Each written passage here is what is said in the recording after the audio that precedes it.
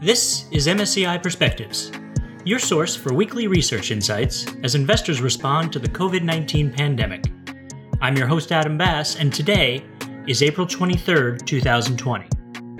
This week, we spoke with Laszlo Holo from his home in Budapest, where he works on the Risk Management and Liquidity Core research team. Laszlo, thanks for joining us. We're very glad to have you. Thanks for inviting me. We've talked a lot on this program about dealing with the unexpected and unusual market situations, but you had an unusual week yourself. During the last week, I have three of my friends having their newborn within a week time, including my manager here at MSCI. So it was kind of funny or unusual to call them and have a drink online to congratulate them for the newborn. Let's talk liquidity. What's been happening in the market? So in mid-March, there was a sudden deterioration of liquidity across the board. So at the same time, equity liquidity was dropping in terms of transaction costs. Fixed income liquidity was dropping. Dealers started to pull back for providing quotes for bonds. The bid-ask spread, the most well-known or widespread measure of transaction costs, were increasing across the board, basically from one week to another. All asset classes were impacted, and even sovereign bonds, so U.S. Treasuries, UK gilts. Your team was watching investment-grade ETFs at the time, right? What did you notice? There were days where the discount at which the ETF was trading compared to the basket NAV was as high as 5-6%. So you can imagine if the ETFs were trading at large discounts, these authorized participants would have purchased the ETF, then go to the fund provider, redeem the ETF shares, get the basket of underlyings, and sell the underlyings on the secondary market. And if the difference between the basket price and the underlying and the ETF price are large, they can simply pocket the difference. And the puzzle was that we saw quite large discounts still lasting for a couple of days. How could it happen? How could these arbitrageurs did not take advantage of the situation? Why do you think that is? The ineffectiveness of the price discovery. Explain that, please. So if we were looking at the traded prices of these bonds, of the ETF basket, the prices were all over the place. So it was hard to tell which one is the correct price. The ETF price, that was pretty well known because the ETF was traded on the exchanges, but the underlying fund's NAV was only an approximation because the bonds in the basket were trading at very different prices on the same day. Market participants were trading even treasury bonds at very different prices. And that was kind of surprising because treasuries are one of the most liquid markets globally. And what happened in mid-March, that the liquidity started to somewhat disappear or evaporate or decrease on the treasury market. Since the treasury market is an important cornerstone of the financial market, many fixed income securities are benchmarked against treasuries. So having this uncertainty in the treasury market is not good for the entire market. It can spill over to all fixed income classes. So bid-ask spreads, which can affect transaction costs and are an important measure of liquidity, as you mentioned.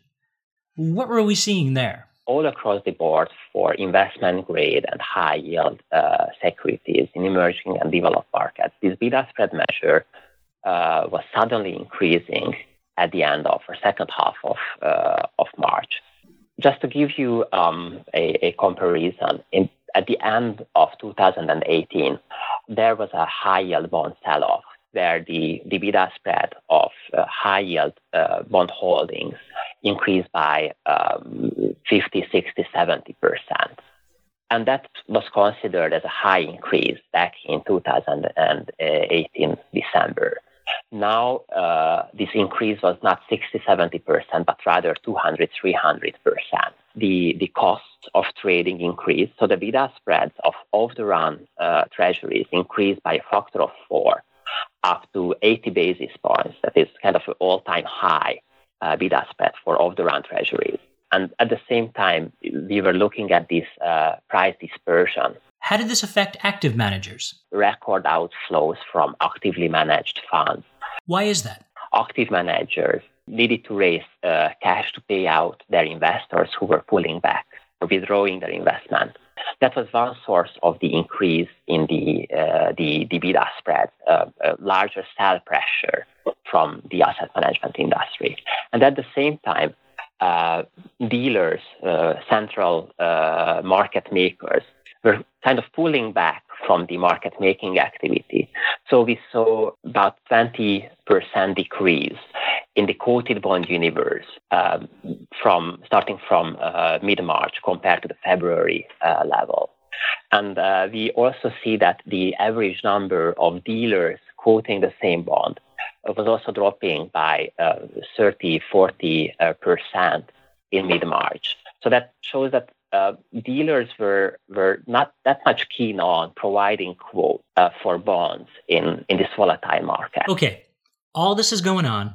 Market makers are pulling back. Prices are unpredictable. Even U.S. Treasuries are affected. What do the central banks do? Yeah, so the central banks, the Fed, the ECB, Bank of England, all of the three have started a secondary market bond purchasing program, either by direct secondary market purchasing or through ETFs to provide a remedy for these liquidity concerns. And did it work? Of course, it's hard to judge whether the market was calming down by itself or the central bank actions were giving some remedy for these issues. But what we can quite clearly see that for Eurozone bonds, UK bonds, and US bonds that are eligible for these bond purchasing programs, so basically investment-grade bonds, the price uncertainty started to revert back to the normal levels right after the central bank announcement. The number of dealers providing quotes started to revert back to the pre-crisis levels. And even the bid-ask spread started to decrease and stabilize at some lower level than before the central bank announcement. One last question. In times like these, people find comfort in tradition. Was there some particular tradition to celebrate your friends becoming fathers? Or was it just a bunch of guys having some drinks? Well, the story around that is that the amount of drink that the parent consumes highly correlates with the milk producing activity of the mother. So there is a huge incentive on the father to consume as much as they can. So this is the tradition. That's all for this week. Thanks to Laszlo and to all of you for joining us. Be sure to follow us on the MSCI LinkedIn page and to bookmark www.msci.com/coronavirus for all our crisis-related content. Until next week, I'm your host Adam Bass, and this is MSCI Perspectives.